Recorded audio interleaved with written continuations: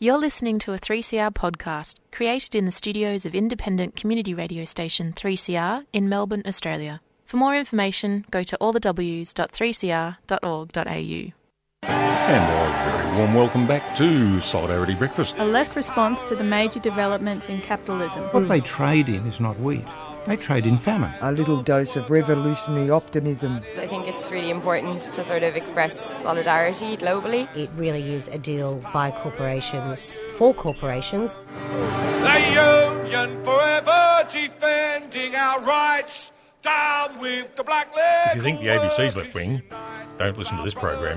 Solidarity Breakfast, 7:30 to 9am Saturdays, 3CR 8:55am, streaming and 3CR digital, podcast or audio on demand. And of course, the website solidaritybreakfast.org.au. Solidarity forever. Good morning, everybody. Annie here for Solidarity Breakfast on your community radio station 3CR. And this morning we've got lots of things to talk about. First up, we're going to hear about the upcoming Palestinian Film Festival, which, as I said, it's upcoming. It's November the 3rd to the 6th. And you might be aware that Israel has intensified its violence against Palestinians in the occupied West Bank and East Jerusalem just over the last week.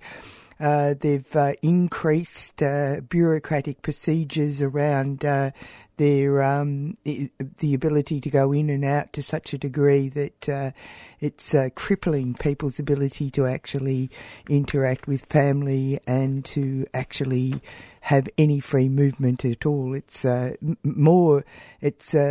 become sort of almost like an endgame kind of thing. Israel has arrested over 1,500 Palestinians over this year, increasing its attack on human rights defenders and accelerated its use of administrative detention, imprisoning 800 Palestinians illegally without charge or trial. The highest number in over a decade. And following using culture, using things like the Palestinian Film Festival, which is going to be on in Melbourne and around the country, is a fascinating insight into the lives of and thoughts of people who are Palestinian, past, present and future thoughts. So I've watched a couple of these films and they're just extraordinary films. And so we get to talk to Nasser Shakhtour about this collection of films. Never to be forgotten, this injustice that blights the human history. We're going to go on to talk to Daniel Thompson about the deeming protectors. You may or may not be aware, but there's this massive move to develop a section of in near Brisbane, this enormous area of a valley, which previously was a rural. The Ripley Valley Priority Development Area was proclaimed by the Queensland government as one of the largest urban growth areas in Australia. And in 2014, the 4,680 hectare Ripley Valley was home to 400 people living on rural land holdings. The new scheme, aims to develop up to 50,000 homes for 120,000 people. But the problem is that it is riding roughshod over the land rights and cultural sensitivities of local Indigenous peoples. It used to be the site of a reserve called the Deembing Reserve, and it's also a massacre site. Anyway, we're going to. This brings together a whole range of issues: land rights, cultural heritage, and glossing over, this idea of voice to Parliament without truth enshrined. not a favourite topic for many people who'd like to tie this all up in a nice bow, but this particular issue at Deeming Flats is Deeming Creek is in the process of exposing the terrible sore that is the remains of colonialisation in this country. So we're going to see if we can find out more about it from Daniel Thompson. This is the week that is going to be here, and Donald Sutherland he's going to talk to us about the interaction of the budget, the Reserve Bank, and annual wage review. These are the knotty issues that have been at the heart of the so-called levers of government to rein in inflation, suppress wages, get the Reserve Bank to increase interest rates, and then perhaps the annual wage review will save the failing working class. Well, the working class who are, being deluged and drowned by debt and other unpleasant realities of modern life. That's what we're going to do on Solidarity Breakfast this morning. But before we do, let's hear something from our wonderful community out there.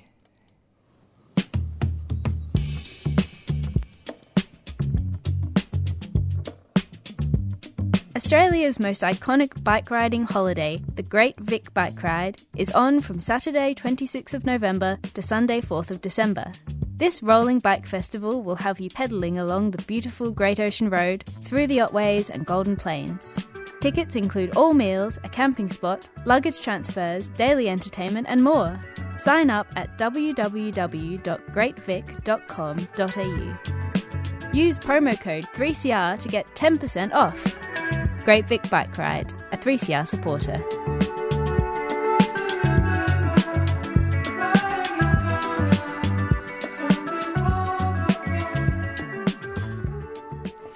You're with Annie on Solidarity Breakfast on your community radio station 3CR. You might have heard that David McBride, the whistleblower who broke the news that Australian soldiers were committing war crimes in Afghanistan.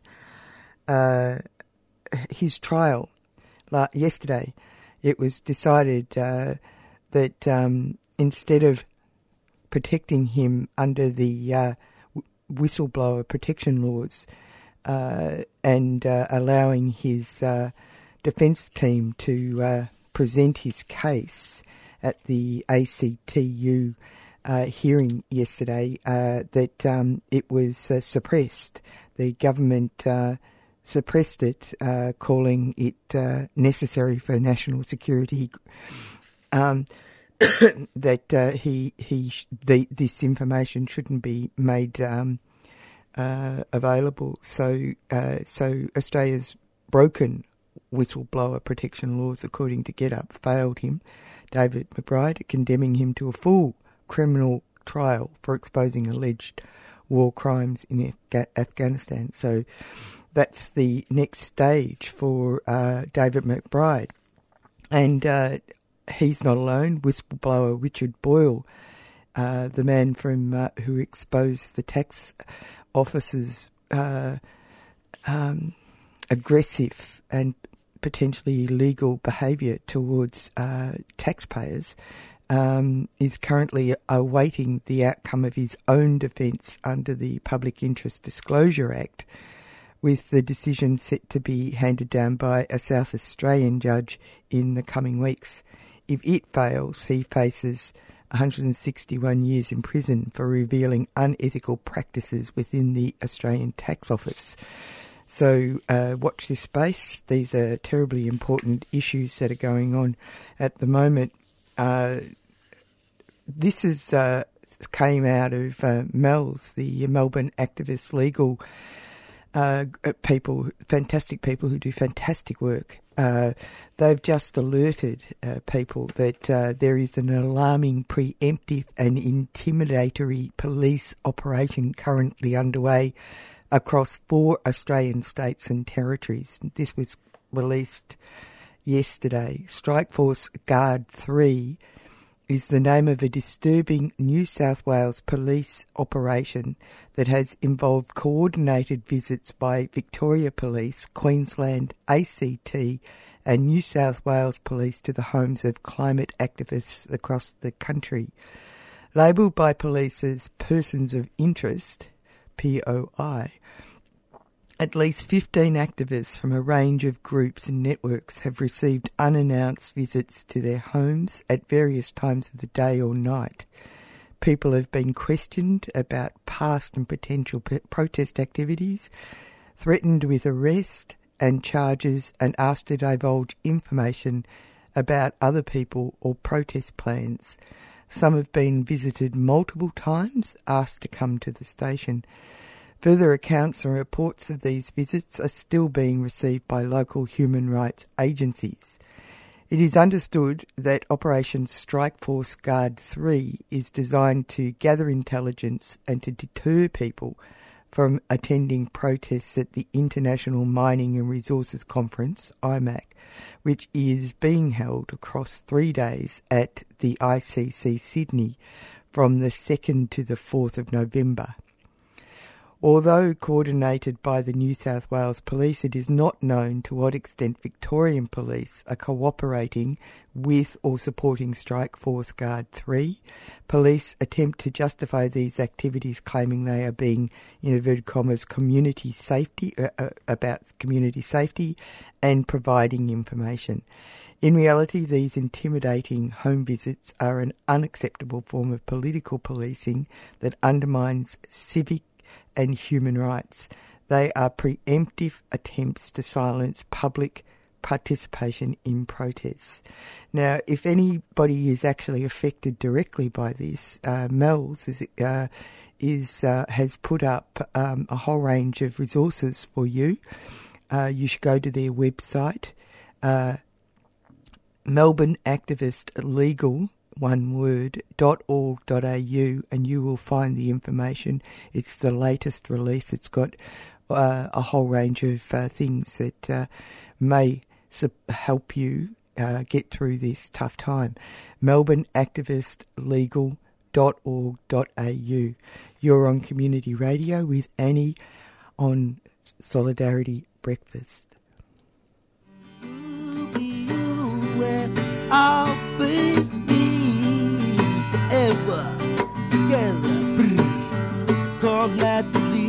Hi, my name is Bungelini, also known as Robbie Thorpe.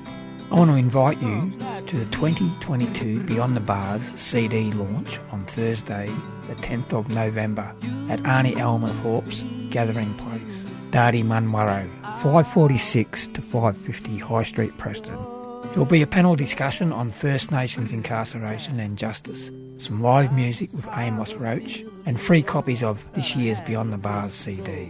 Thursday, the 10th of November, Arnie Elmer Thorpe's Gathering Place, Darty Munwarrow, 6 to 8 p.m. For more information, head to our website 3cr.org.au/Beyond the Bars.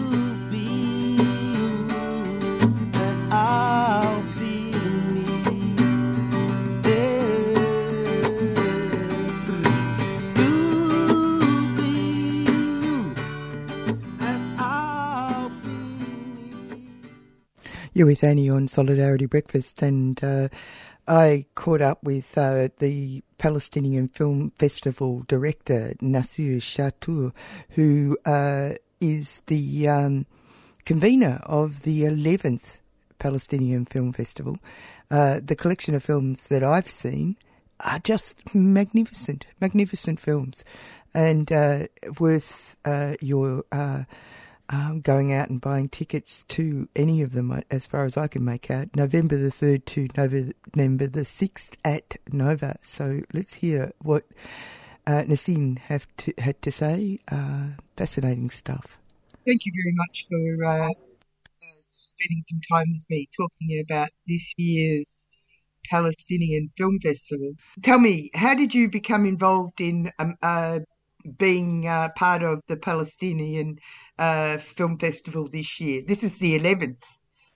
So tell me about your role. Yeah, well, actually, I had the opportunity to start that, to be one of the founders of the festival. In fact, the festival is a production of cultural media as a non-for-profit cross-cultural organization promoting Arabic literature and Arabic in Australia. We started 2007 actually. This is the 11th edition, but we missed a few years because of COVID and over the years.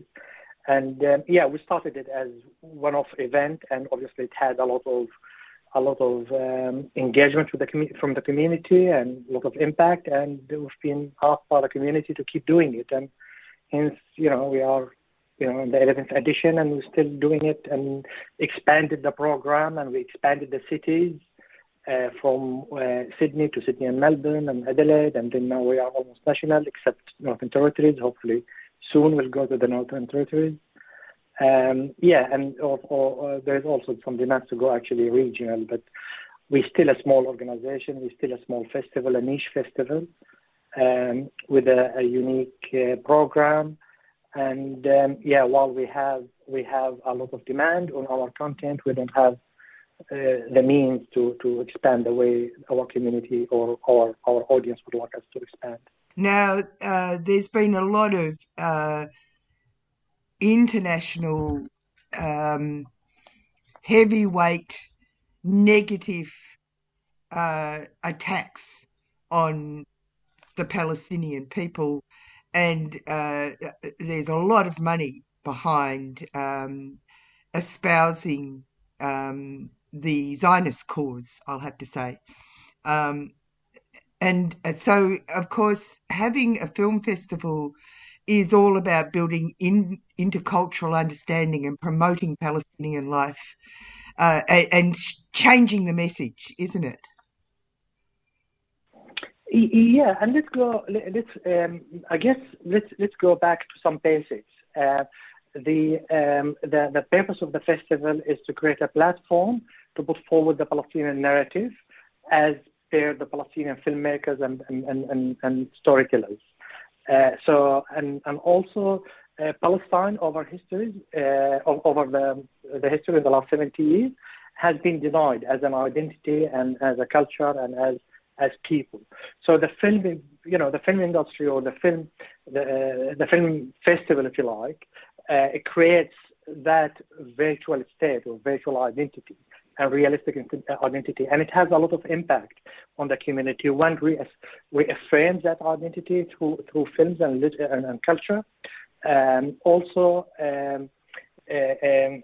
emphasize the memory that we hold close to our heart and our mind, and also allows us to imagine the future.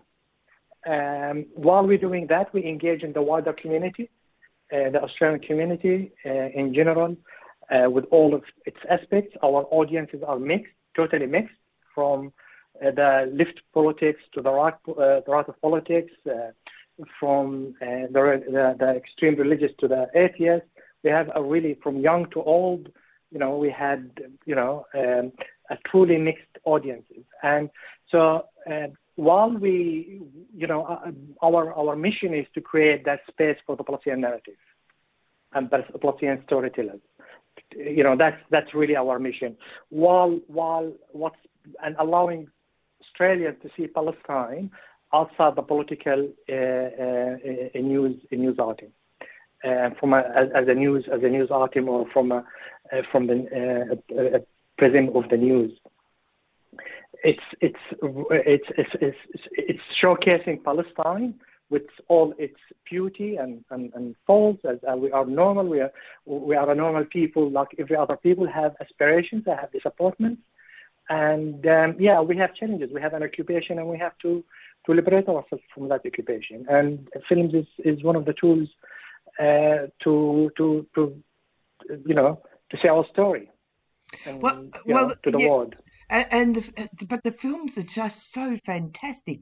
I mean, I've only seen 3 of the films, and they're not only are they diverse, but they're absolutely gripping films. The first one that you're going to show on opening night is called Farha, and it's a story from a person's real life, and it takes us straight back to 1948 at the Nakba, and it's the most unbelievable personal story, but it's so beautifully rendered. Yes, it's a beautiful story, and this is the story that it's emerging. As you know, good art doesn't come from a happy place most of the time. And the Palestinian industry and the Palestinian film industry is not necessarily from Palestine. I mean, that film, Farha, is actually a Jordanian production. Yeah. And Jordan Oscar nominee for 23. So, and as you would know, the film industry is a collaboration and between multiple countries or multiple companies or multiple, there's a lot of input into that. So, however, the story is about Palestine in that particular film. And it allows the community to deal with this intergenerational trauma because of the Nakba. It allows us to see what has happened and how the person has dealt with it. I mean, not necessarily resolved it, and you can't resolve it when something is broken, but you have to sort of repair yourself and repair the community and repair the nation and go forward. And that's sort of the film is trying to do. You brought up a couple of things. The fact that there's collaborations, a lot of collaborations,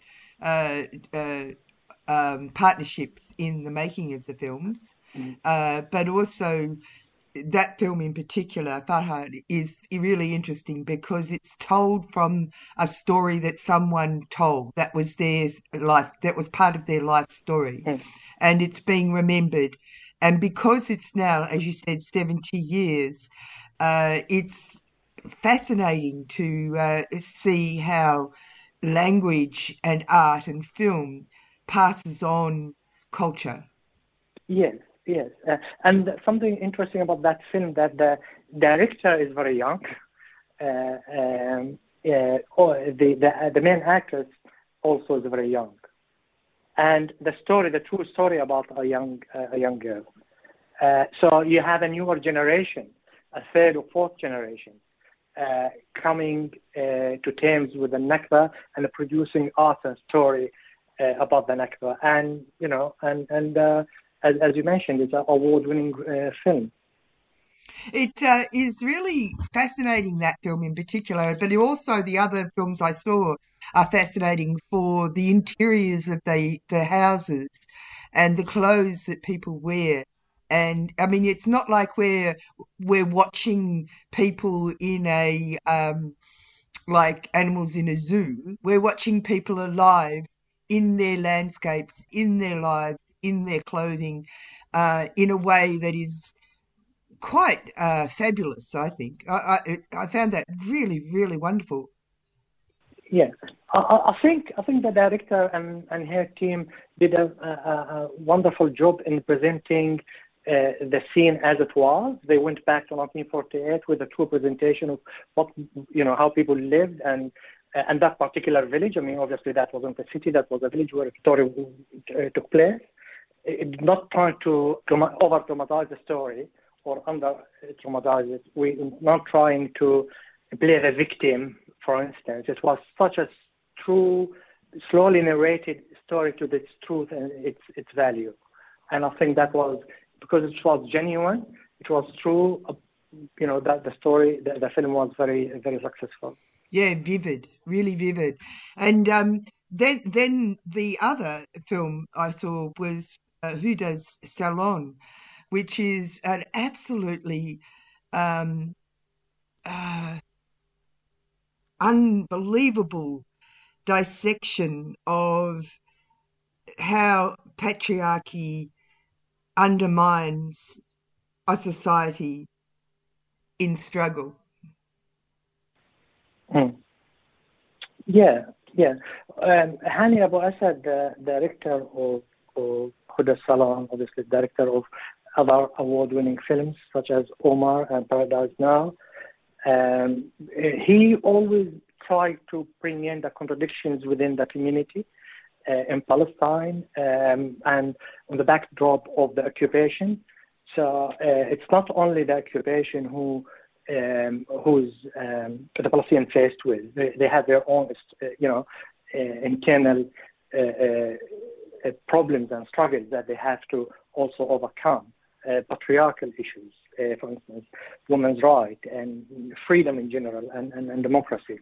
That all underpinned by the occupation, because occupation is like the tip of the iceberg, which filters down through the whole artery of the society. But that film was also based on true events, not necessarily true story, true events, and it because it's sort of true, and it's allows a woman in a society where she's against the wall. She doesn't have a lot of options.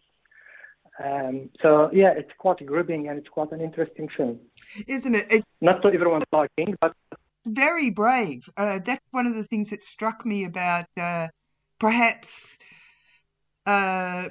people who, one, have such incredible filmmaking and storytelling skills. Like, these are very complex films and beautifully made, and amazing actors, just absolutely fantastic acting and writing. So very high level filmmaking.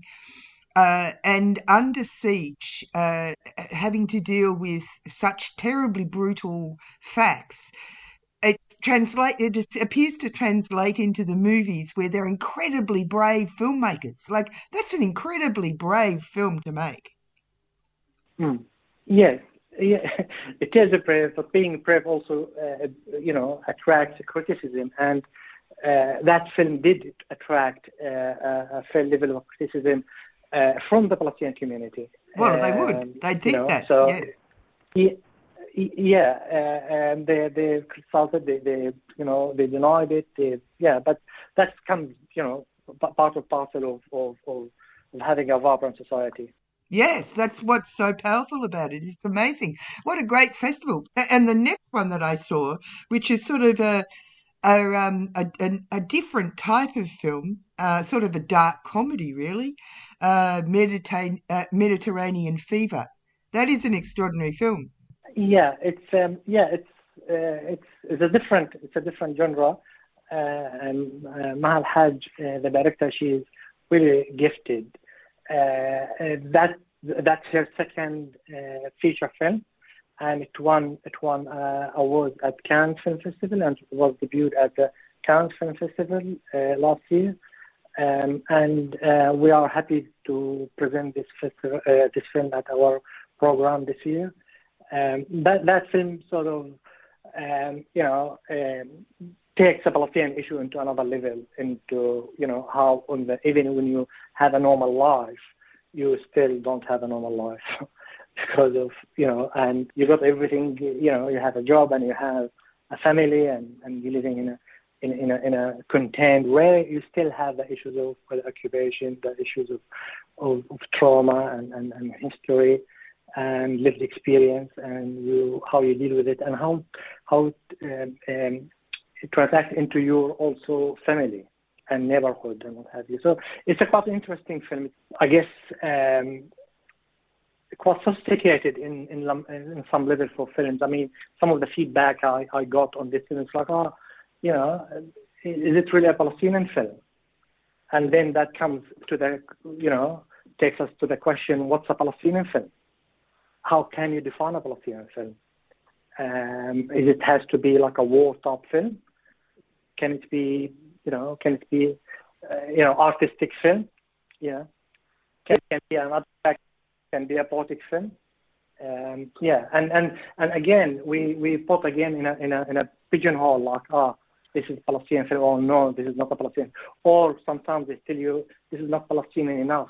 Yeah. I love the fact that we went down to Lake Galilee, like all these locations in a part of a domestic world that they live in, which have come, from a Christian background. It's all this, the Bible landscapes, but we're taken there in a completely different context. I love that. It's just fantastic. It's good for us to see it this way.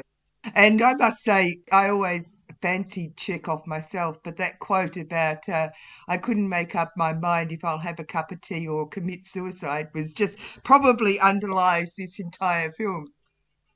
Very dark. Yes. But very comic. Yes. Yeah, very dark. But and when life and death blur in society, because you live in a very confined space.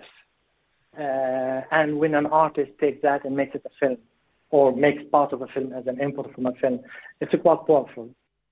Yeah, very powerful. I haven't seen any of the others, but it sounds to me that, I know that there's a documentary as well, and anyway, it's a small but perfectly defined festival running from Thursday the 3rd of November to Sunday the 6th of November.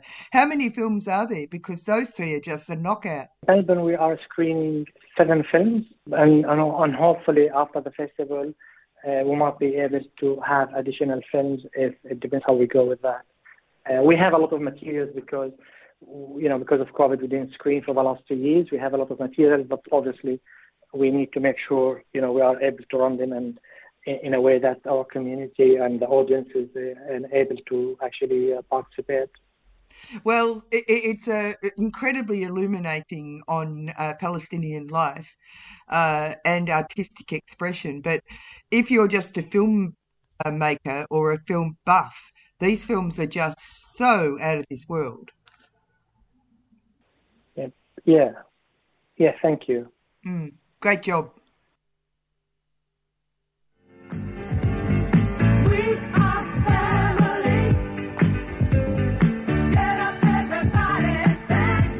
Trans Family is a not-for-profit organisation providing a peer support group for loved ones including parents, siblings, extended family and friends of a trans and gender diverse person. Trans Family runs discussion groups in person and online. We offer a safe space to share your experiences, ask any questions regarding your situation, and provide peer support.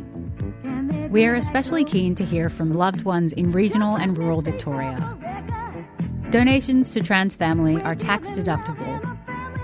For more information, visit transfamily.org.au or look for us on Facebook. Trans Family is a 3CR supporter.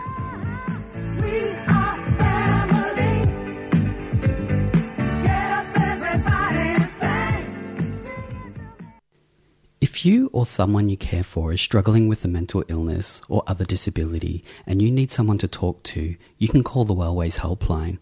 Wellways Helpline is a volunteer support and referral service that provides information to people experiencing mental health issues or other disabilities, as well as their family, friends and carers. We're here to talk if you are feeling socially isolated, seeking information about mental health or mental health services, or just need someone to talk to. As a peer-based service, everyone working at Wellways Helpline has a lived experience of mental health issues or disability.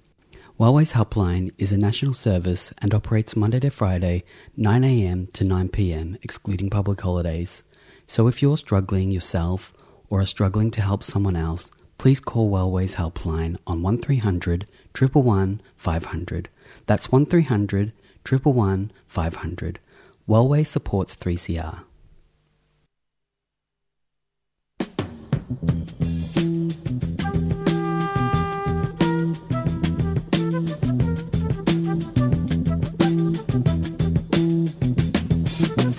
You will not be able to stay home, brother.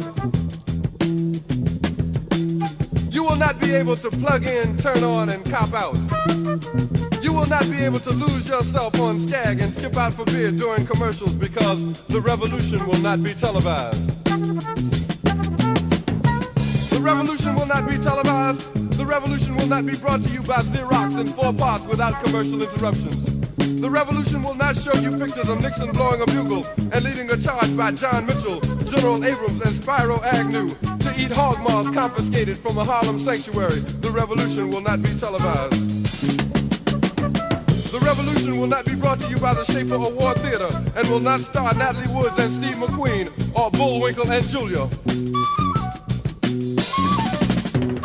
The revolution will not give your mouth sex appeal. The revolution will not get rid of the nub. The revolution will not make you look 5 pounds thinner because the revolution will not be televised, brother. There will be no pictures of you and Willie Mae pushing that shopping cart down the block on the dead run or trying to slide that color TV into a stolen ambulance. NBC will not be able to predict the winner at 8:32 on report from 29 districts. The revolution will not be televised. There will be no pictures of pigs shooting down brothers on the instant replay. There will be no pictures of pigs shooting down brothers on the instant replay. There will be no pictures of Whitney Young being run out of Harlem on a rail with a brand new process. There will be no slow motion or still lights of Roy Wilkins strolling through Watts in a red, black, and green liberation jumpsuit that he has been saving for just the proper occasion. Green Acres, Beverly Hillbillies, and Hooterville Junction will no longer be so damn relevant, and women will not care if Dick finally got down with Jane on Search for Tomorrow, because black people will be in the street looking for a brighter day. The revolution will not be televised. There will be no highlights on the 11 o'clock news and no pictures of Harry armed women liberationists and Jackie Onassis blowing her nose. The theme song will not be written by Jim Webb or Francis Scott Keys, nor sung by Glenn Campbell, Tom Jones, Johnny Cash, Engelbert Humperdinck, or The Rare Earth. The revolution will not be televised. The revolution will not be right back after a message about a white tornado, white lightning, or white people. You will not have to worry about a dove in your bedroom, the tiger in your tank, or the giant in your toilet bowl. The revolution will not go better with Coke. The revolution will not fight germs that may cause bad breath. The revolution will put you in the driver's seat. The revolution will not be televised, will not be televised, will not be televised, will not be televised. The revolution will be no rerun, brothers. The revolution will be live.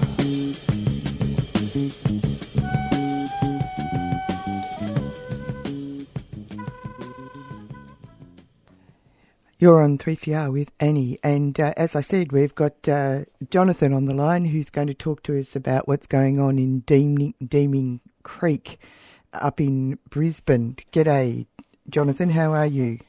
I'm good, thanks for having me on. Yeah, the main First Nations organisers weren't available this morning, so... That's right. Yeah, but yeah, I'm coming at you from Yagara and Turrbal country up here in Brisbane. Yeah, thank you very much for taking some time. And in fact, you're a Brisbane councillor, aren't you?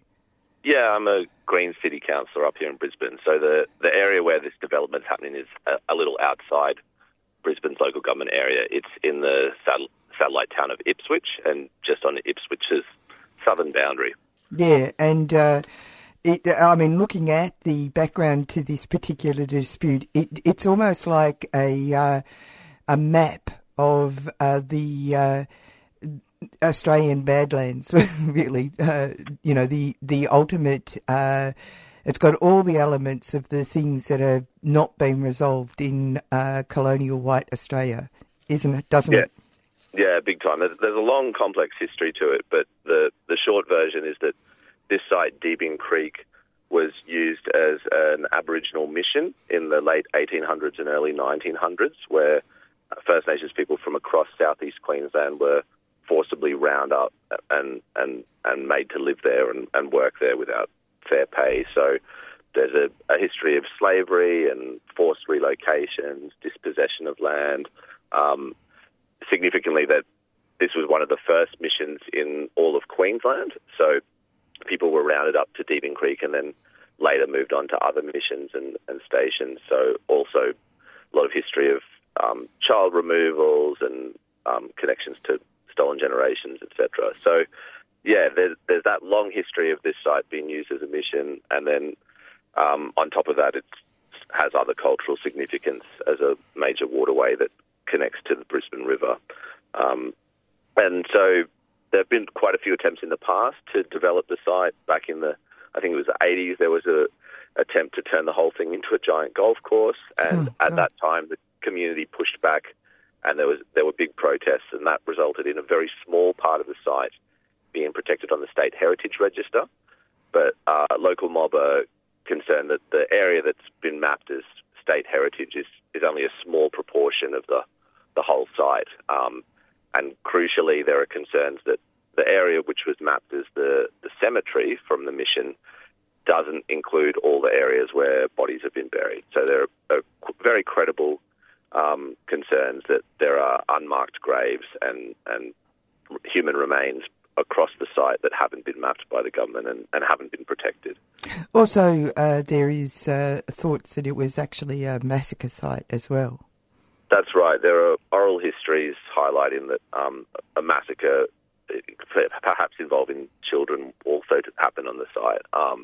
Lots of debate, nowhere near enough government attention given to examining these claims and verifying them. And of course, the site has now been parcelled up and sold off to various property developers who have a very strong profit interest in discouraging and delegitimising any investigation into those oral histories. So, a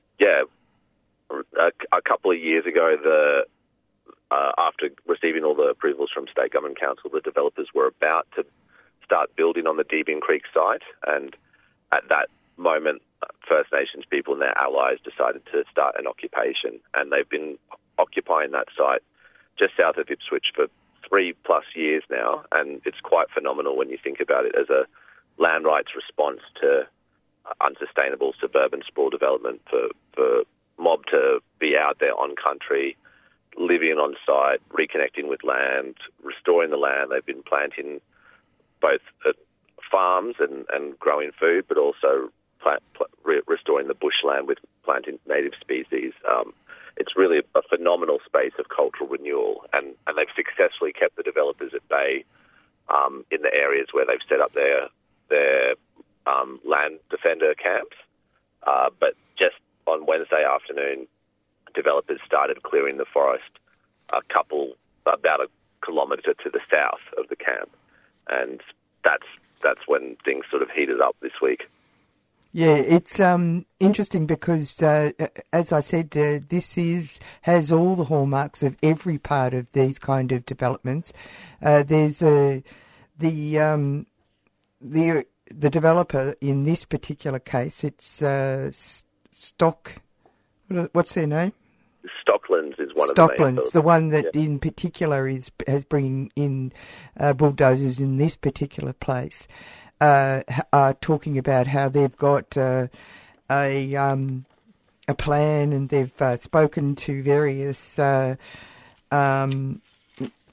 communities, Indigenous communities around there, and they've got them to sign on the dotted line and all that kind of stuff. But there's more to this, isn't there, in regards to the issue of the native title framework. Indigenous people using this framework have no right to actually stop this kind of development, do they?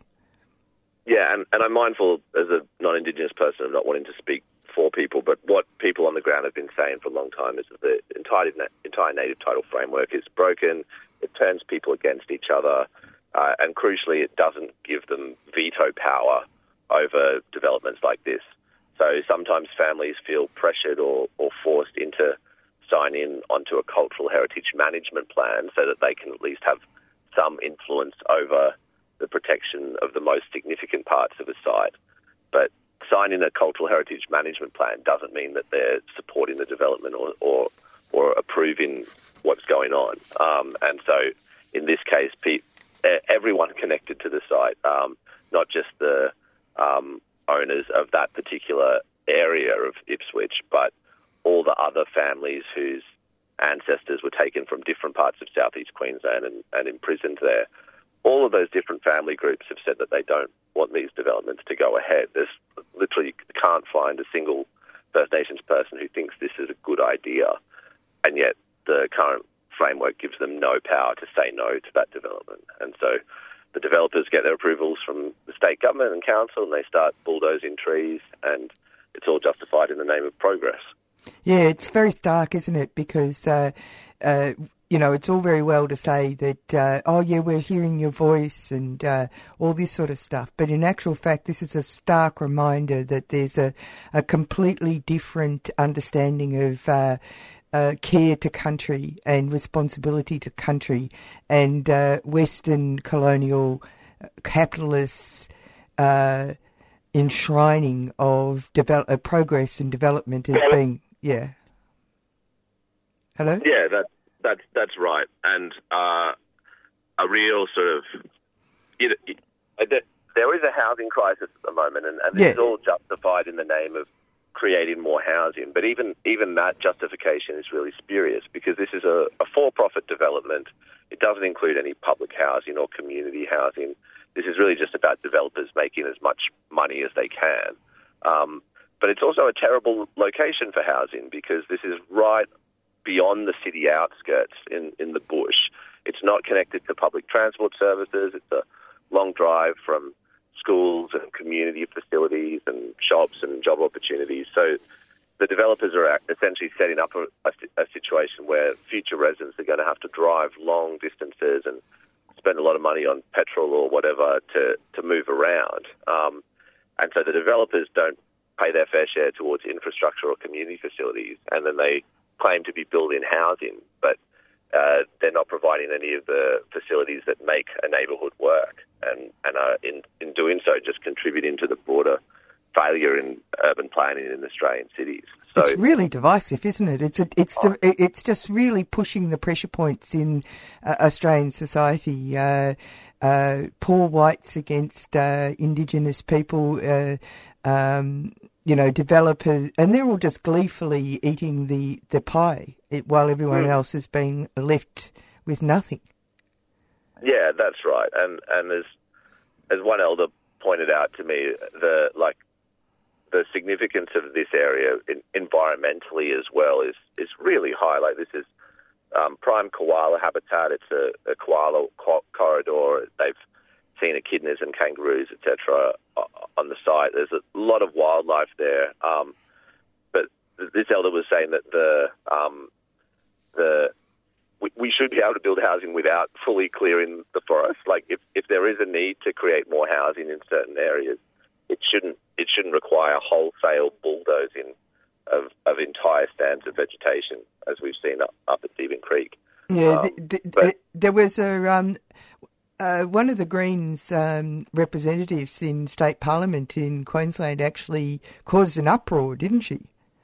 Yeah, Amy McMahon used her moment in Parliament well yesterday, and she got herself kicked out, but I think did a good job of raising the issue and interrupted proceedings, and was talking about Deebing Creek and both the environmental impacts but also the land rights implications. And I think a lot of people across southeast Queensland are increasingly concerned about this development, but maybe people still don't quite realise how significant it is, because, private development projects happen all the time and they always receive community objections, and most of the time the government just rolls over them.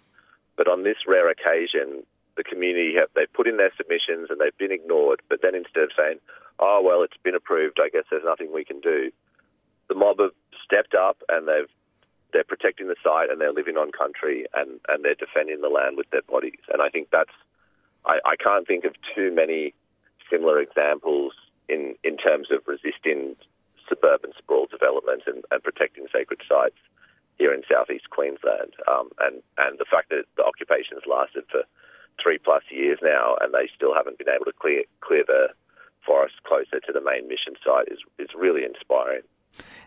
What's going to happen now? There was a smoking ceremony yesterday which stopped the bulldozers, and the death of the trees is highly significant too. The idea that trees aren't living, and this has been pointed out by the First Nations people who are trying to hold the line here.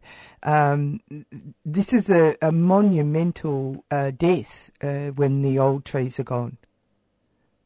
Yeah, I'll read from one of the statements that the group put out, because I don't want to speak for them too much, but they said that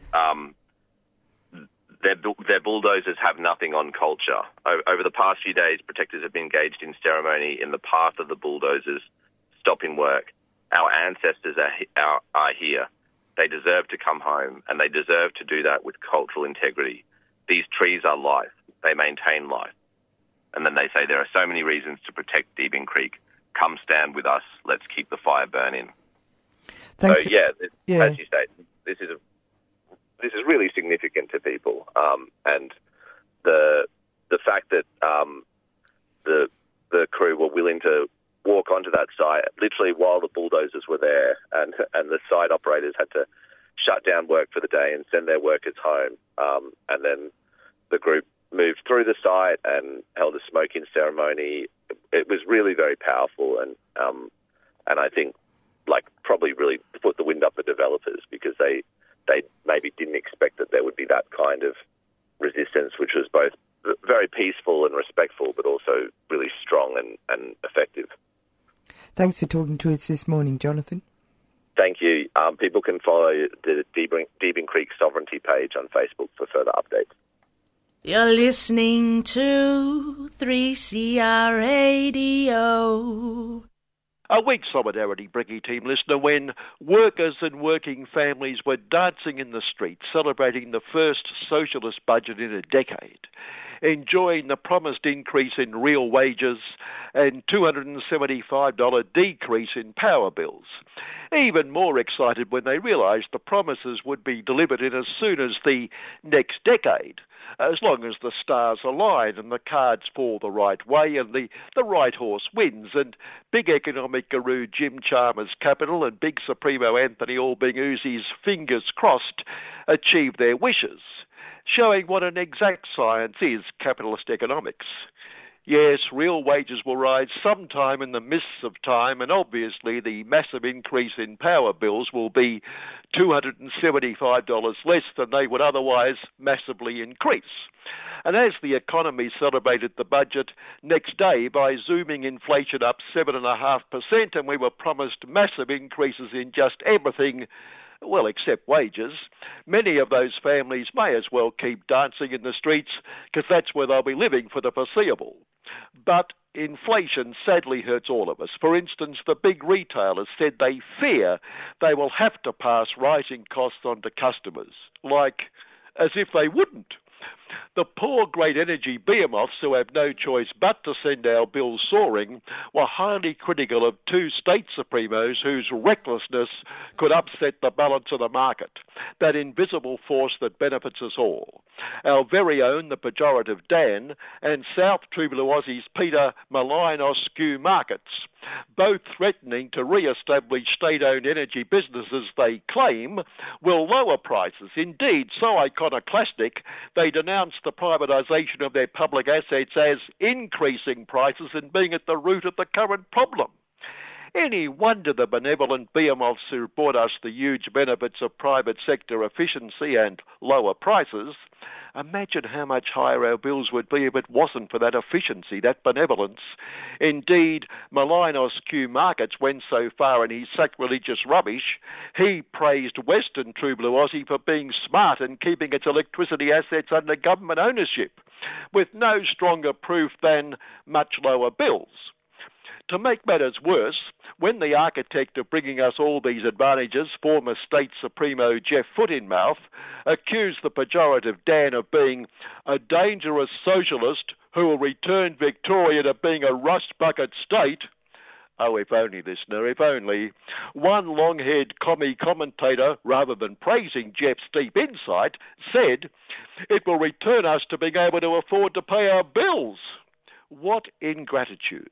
And to make matters worse, the Trubluosi energy regulator reckons the network companies have ripped us off to the tune of $10 billion, a slur on corporations just trying to squeeze a little profit out of us while carrying out their dedication to service and community responsibility, showing the regulator has no idea what it's talking about, other than the expert academic report its $10 billion rip-off was based on.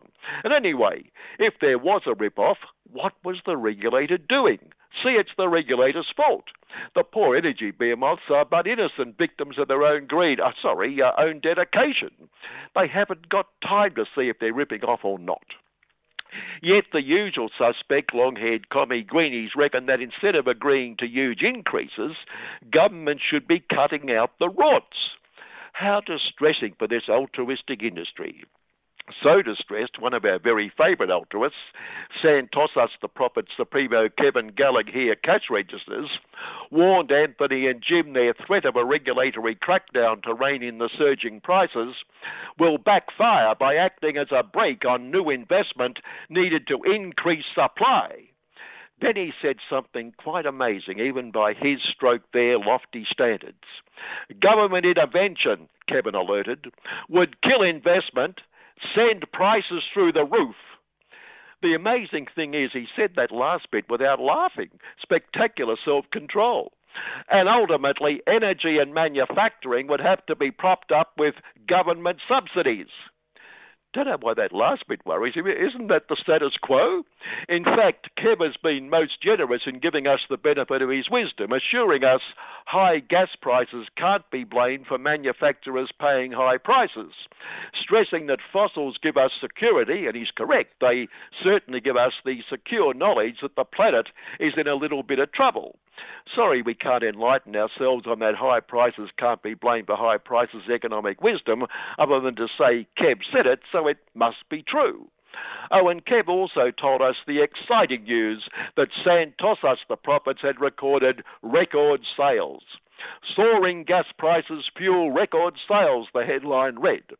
See, we'll all be better off, especially if we don't use any electricity or gas. But poor Kev was forced to take the evil, no, not evil, True Blue Aussie Workers' Union, a good union, to court for nasty cartoons the workers have distributed online over a long industrial dispute at one plant in which the workers claim Santos is dragging out negotiations.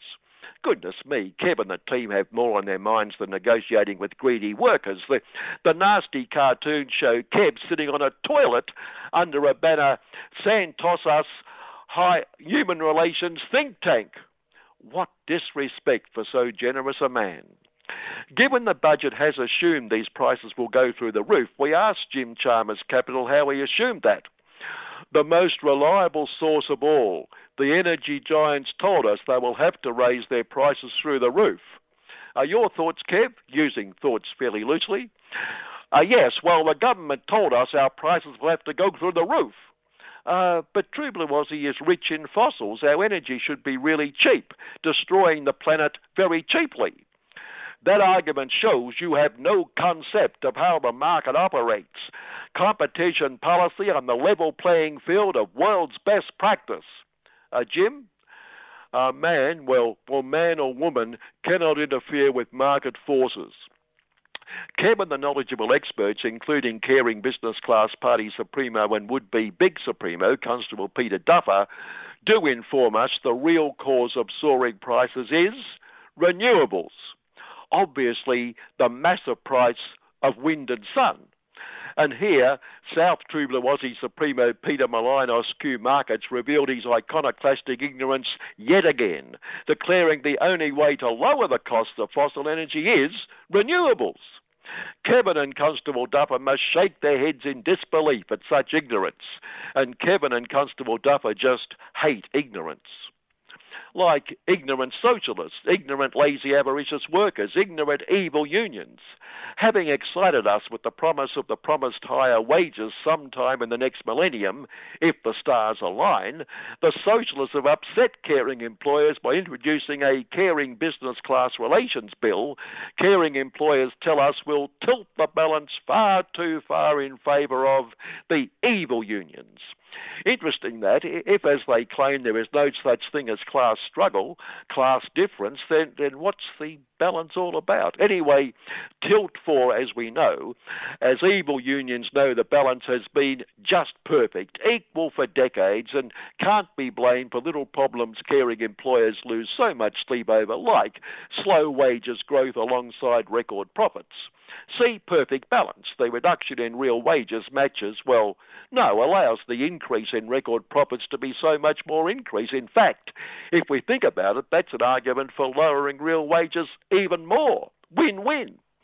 Thus, the sundry chambers of profits predict allowing workers to bargain with caring employers across an industry, for instance, will give evil unions so much more reckless power and see jobs slashed. At a time of economic uncertainty. Why do these things always occur at a time of economic uncertainty? The socialist government and the evil unions should know better. Caring Business Class Relations Minister Tony Bark-Worstham said the economy-destroying legislation was part of the government's promise to increase wages. 2 days after Jim told us wages would not rise for eons, so obviously the new legislation will take a while to have an effect. Although given the caring employers have for decades expressed their concern over slow wages growth, surely they should be excited at the possibility that real wages may increase, rather than calling for the smelling salts. Surely. It's always important to ruminate on the considered views of our most important and caring people, like True Blue Aussie's filthiest rich of the filthy rich, Gina's views on sports sponsorship. It is unnecessary for sports organisations to be used as a vehicle for social or political causes. There are more targeted and genuine ways to progress social or political causes without virtue signalling or for self-publicity. Then, Gina, why did you want the True Blue Aussie netball team to have your name all over their uniforms? Well, obviously for self-publicity. And your relentless campaign against the resource profits tax, that was a genuine way to progress a very important social cause. It was the socialist government which made it political. How? By threatening to tax us. The problem started, as we know, when a young Indigenous player refused to wear Gina's self-publicity, all because Gina's dad, Lang, said a few things she didn't like, when all he said was Indigenous people should be sterilised and bred out of civilisation, probably because they were laying claim to the land which was his source of extreme wealth. Breed them out, and a few considered thoughts on why they should be bred out, have no right to exist, no right to be on this planet, let alone this country, Lang's country. Quite properly, Gina refused to say she disagreed with her dad. How dare they ask Gina to renounce her own father's words, her dear old dad? And anyway, if Lang had got his way, the young Indigenous player wouldn't be here to cause all this fuss.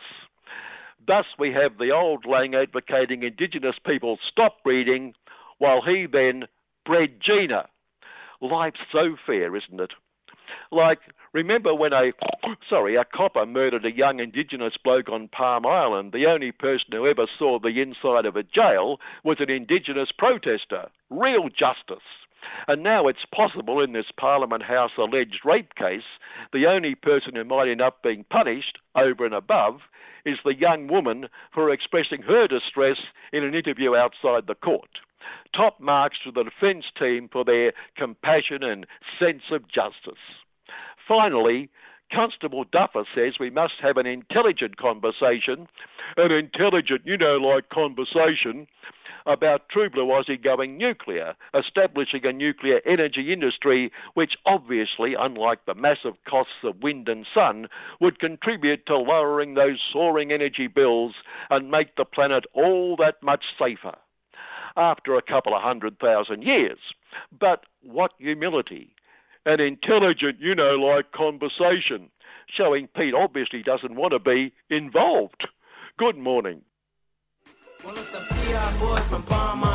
Hi, my name is Lex Wharton and I listen to 3CR and I hope you do too. I hope that you could support 3CR in its radiothon because 3CR supports the fight for communities and support in all areas of struggles. So please listen to 3CR. Brother Murray and I'm taking it back to the days when they never even heard of rap. And you're back with Annie on Solidarity Breakfast, and we've got Don Sutherland on the line. G'day, Don. How are you? I'm pretty good, thanks, Annie, and g'day to you and all your listeners. Yeah. Now, Don, you're the man who's got his eye on what's been happening, and you're particularly interested in the annual wage review. But, of course, behind the annual wage review is all this mucking around at the Reserve Bank and this mini budget that we've just had. Can you give us some idea of how you see it interacting? Yes, well, I think what this budget does is emphasise how the government's management of the economy, especially through the budget, but in other ways, interacts with the other really important institutions that are also involved in management of the economy, keeping in mind that it's a capitalist economy and it's a profit system economy. That's because it is a capitalist system. So, and those other institutions are, of course, the Fair Work Commission itself and, of course, the Reserve Bank. And there are others, but they're the three major ones that this budget brings into focus. That is the interaction between what government does through its budget, what happens to wages through wage fixing, both enterprise bargaining, multi-enterprise bargaining, and the annual wage review. And then thirdly, how the Reserve Bank is actually dictating both of those things. You're quite correct to say that this is actually a mini budget. I would call it a review budget, and it's necessary because from the point of view of the employing class, they needed a new government that would bring a much higher degree of management competence to the management of the economy. And I think probably from their point of view, there is a lot more coherence and competence from their point of view in this budget. It's funny that you should say that, because I've listened to a variety of different people who have been going through the mini budget, and one of the people actually said, now that the adults are back in charge. Yes, well, that's maybe a populist way of putting it. Now, that is not to say that just because they are more competent, that we are getting a different mode, a better mode of economic management from the point of view of the majority.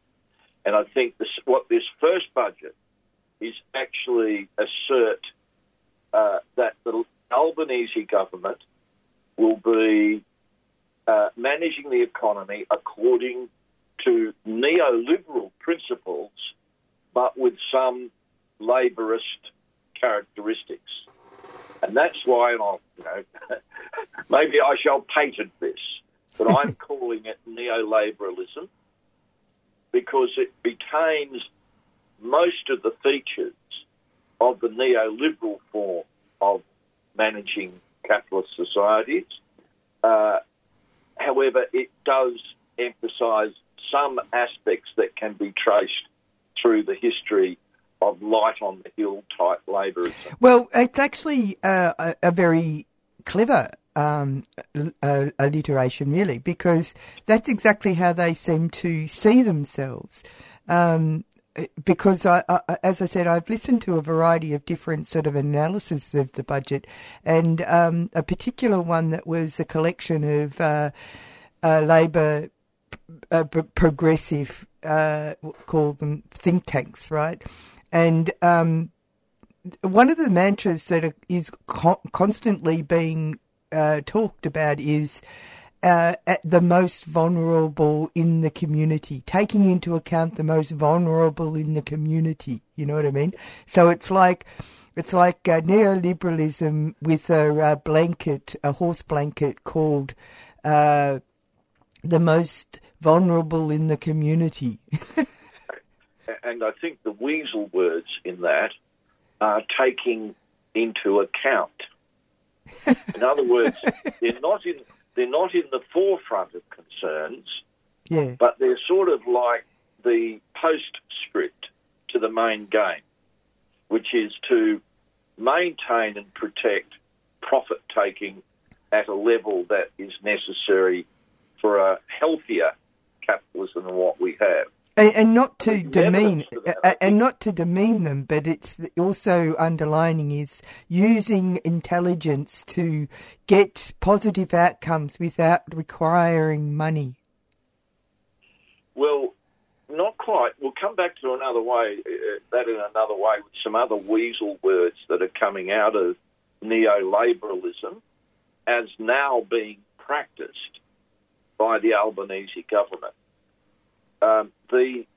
The best evidence, the starting point for understanding that neoliberalism is alive and well, albeit in a modified form, comes from Albanese's own mouth. Just a few days before the budget, when he was discussing it on Western Australian radio, he said, it's important that fiscal policy, that is essentially the budget, it is important that fiscal policy, the budget policy, work with the context, within the context of tightening of monetary policy by central banks. We must work with it rather than against it. Yep. That's what he said. Now that means, that is an admission that the Reserve Bank, an unelected board, dictates to, and this is acceptable to the government, dictates to an elected government how it should manage the economy. Well, you know, that's the orthodoxy, though. That's the orthodoxy that's been come to believe to be the air we breathe. It's like a given. That is the neoliberal success orthodoxy for sure. That's it. And Labor, led by Albanese, is accepting that. And I say that with just one proviso. It is the Parliamentary Labor Party that has locked itself into a slightly modified neoliberal approach to management. The unknown question is how much members of the Labor Party are willing to accept that and for how long. And the signs are not good. The signs are that the membership of the Labor Party itself is willing to be comfortable with, rather than critical of, neoliberalism. What I call neoliberalism, now painted it. Now that means that, for example, and there are many, that new levels of poverty, rising poverty, are not a priority. It's something, as you said, it's something that is a little bit like an afterthought. It's not a priority. And the new levels of poverty were confirmed in the week before the budget by the latest research produced in a joint project between ACOS, the Australian Council of Social Services, and the University of New South Wales Social Research Network unit. So there it is. That's not the priority. Chalmers, the Treasurer himself, said inflation is the great influencer. Well, what flows from that in the budget are the forecasts about wages. The forecasts, which are prepared by Treasury, they do all the gut work of the budget, if you like. The forecasts have wages marginally getting above inflation on average at the earliest in 18 months or so. Now, that is the forecast. That is the intent, if you like, the preference of the government. Now, that means that the government is accepting the mantra that wage increases drive inflation. Yeah. When demonstrably there's no evidence for that. Yeah, I was going to say, I mean, why are profits so sacrosanct and everybody else's lives are allowed to go down the drain? What is this? We live in a profit system. We live in a profit system, and if we continue to live in a profit system, the role of government, there are lots and lots of problems and contradictions in a profit system. Not all employers make the same level of profit or the same rate of profit, and they have to be rescued from time to time. Now, the role of government is to help that, to intervene against the pure operation of the market. There's never been such a thing, actually. But the role of government is to govern in such a way that all of those problems and contradictions get sorted out. Yeah, so within the employing class, you have a massive, contradiction that so many of them are desperate to only pretend that climate change is happening and do as little as possible about it. But there's another big part of the employing class who do acknowledge that it's real and want and see great opportunity for future profit taking in it. Now, having a Labor government that supports that, and that's neo-Liberalism, supports that, is very important. And that's where the question of competence comes in from the employer's point of view. Yeah. I'll just remind listeners that we're talking to Don Sutherland, and we're looking at the interaction of budget and other mechanisms within our society as to our future economic situation. It's funny you should say this. Two things occur to me. One of them on this particular subject is that you know how there was a news report about rorts in Medicare, and it's all down to greedy doctors, blah, blah, blah, and whatever. But it struck me as a really interesting publicity campaign, because if you look at rorts, then you don't look at the outsourcing and privatisation of our healthcare system and huge amounts of money that are systemically going into private hands, which is extremely important sort of issue when it comes to government and how government services and how that feeds into people's well-being, etc., etc. And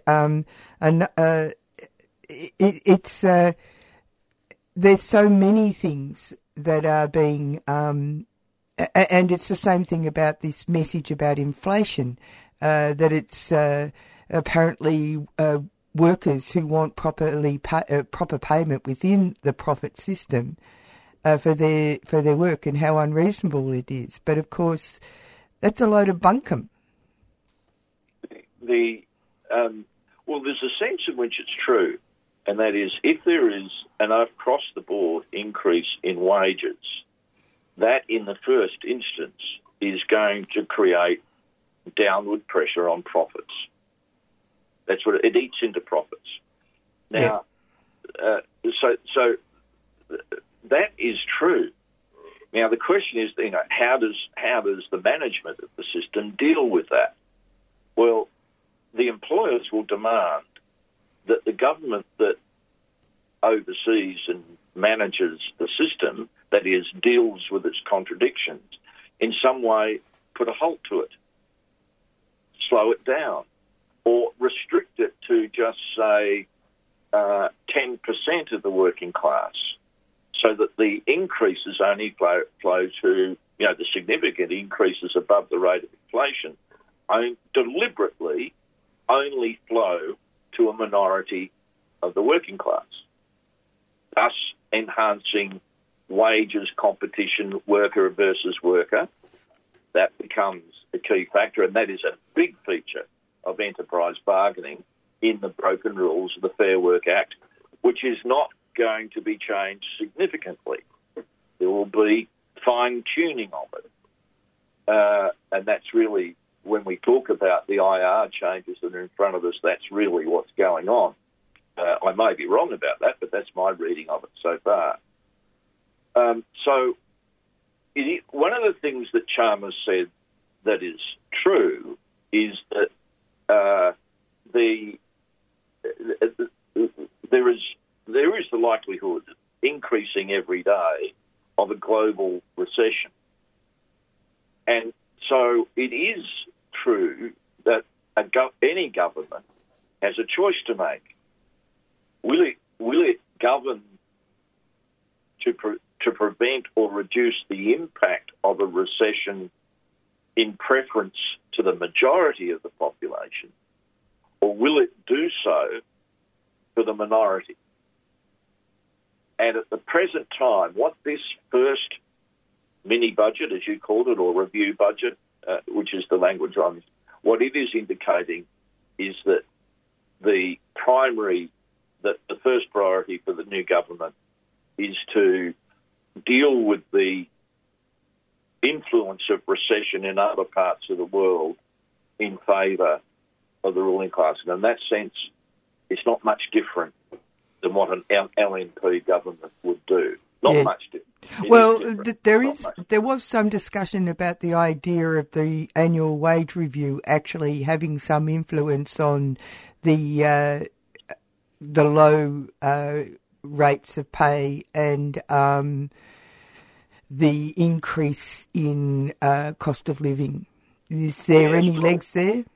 Yes, well, the annual wage review starts, with the announcement of the schedule for the review. It starts in about a month's time, thereabouts, give or take a week or two.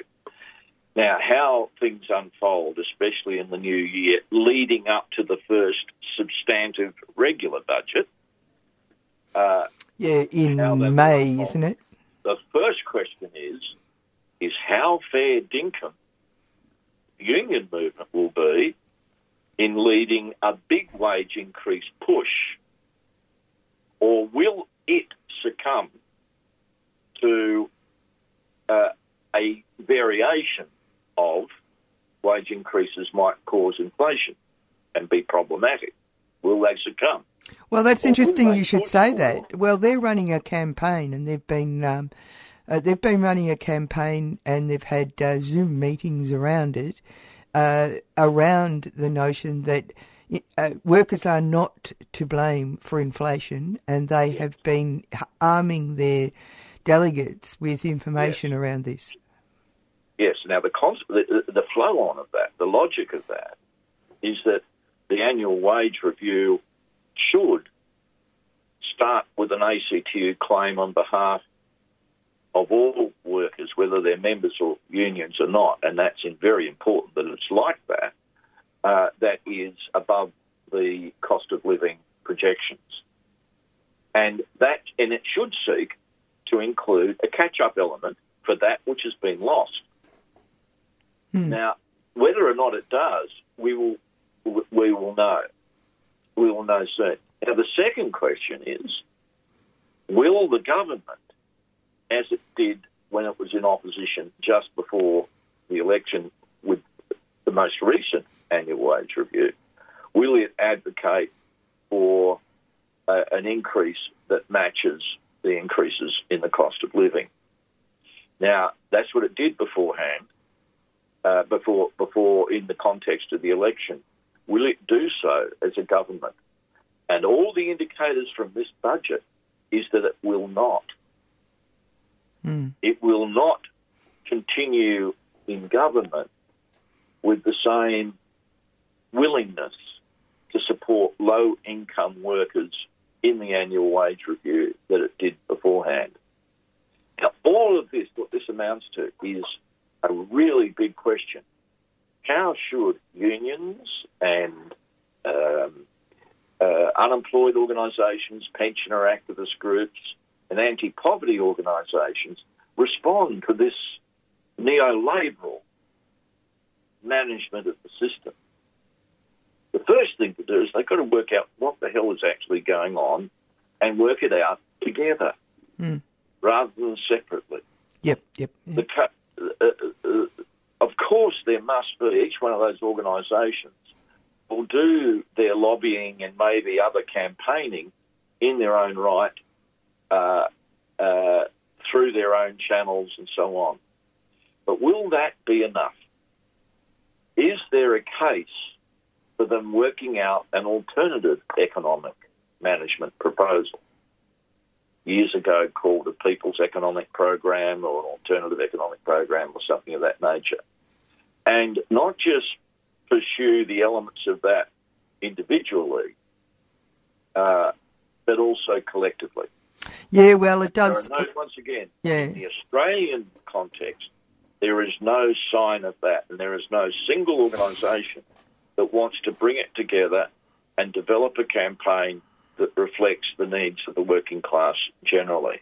There's no sign of that in Australia at the moment, although it's a big deal in many other parts of the world.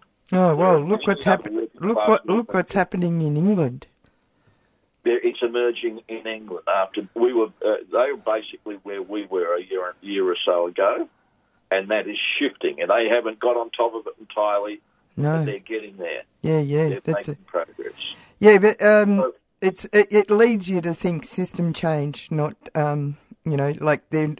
I listen. I mean, we've got hardly any time to go, but I listened to this whole webinar around the environment, and it was Ross Garnaut, and he's just put out a book, and the whole conversation, and Tim Flannery, and I mean, I'm not having a go at them. It's just the whole context of that discussion about the environment was all about the economy, and I know that Ross Garnaut is an economist, but it was endlessly the economy, and I'm thinking, actually it's the environment, stupid. It's like it's the community, stupid. Well, of course, the economy doesn't actually include the environment. Every commodity. No, but it should be the other way around. The environment includes the economy. Well, the point I'm making is that every single commodity that we depend on day to day, including cash in hand, originates from nature. Yeah. That's its source. Yeah. Everything. The clothes you wear, the food you eat, the water you drink, if you're holding paper cash in your hand, the ingredients of all of that originate in nature. And so when they talk about it now, someone like Garnaut, and I wish I'd listened to that actually, I missed it, but someone like Garnaut, who I haven't read his new book, but the one before that I have. Now, Garnaut is a particularly important influencer. Intellectual. He's an influencer. Who writes, and very influential, who writes really well to help governments better modernise the management of the capitalist system. Yeah.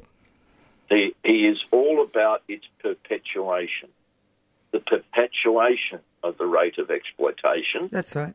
That was what was giving me the shits, I'll have to say. The rate of profit.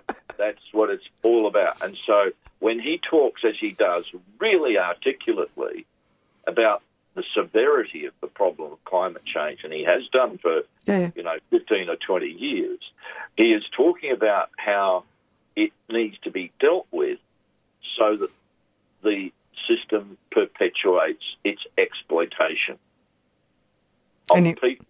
Anyway, I've taken you off the task, and we've only got 2 minutes to go. So we have to pick this up in a short time and finish this discussion. Maybe we'll talk later when a bit more about this whole interaction of the different areas, because the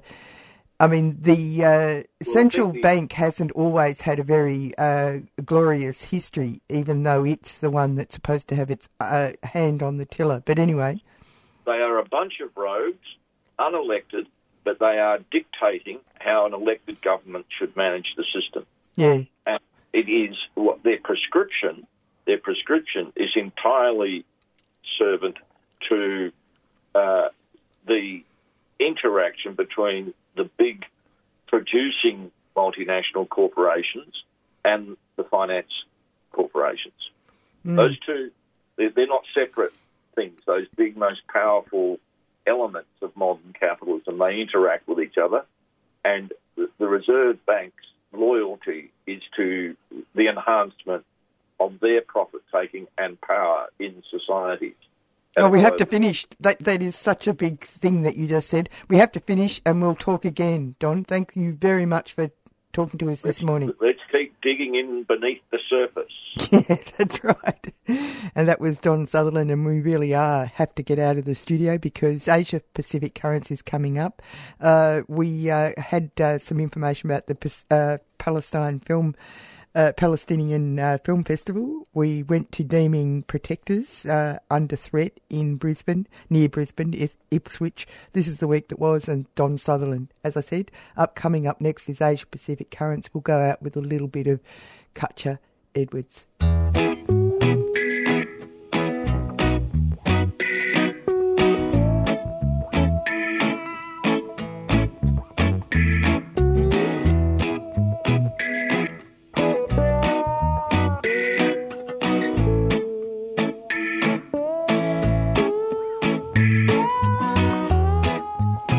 Thoughts within. You've been listening to a 3CR podcast produced in the studios of independent community radio station 3CR in Melbourne, Australia. For more information, go to allthews.3cr.org.au.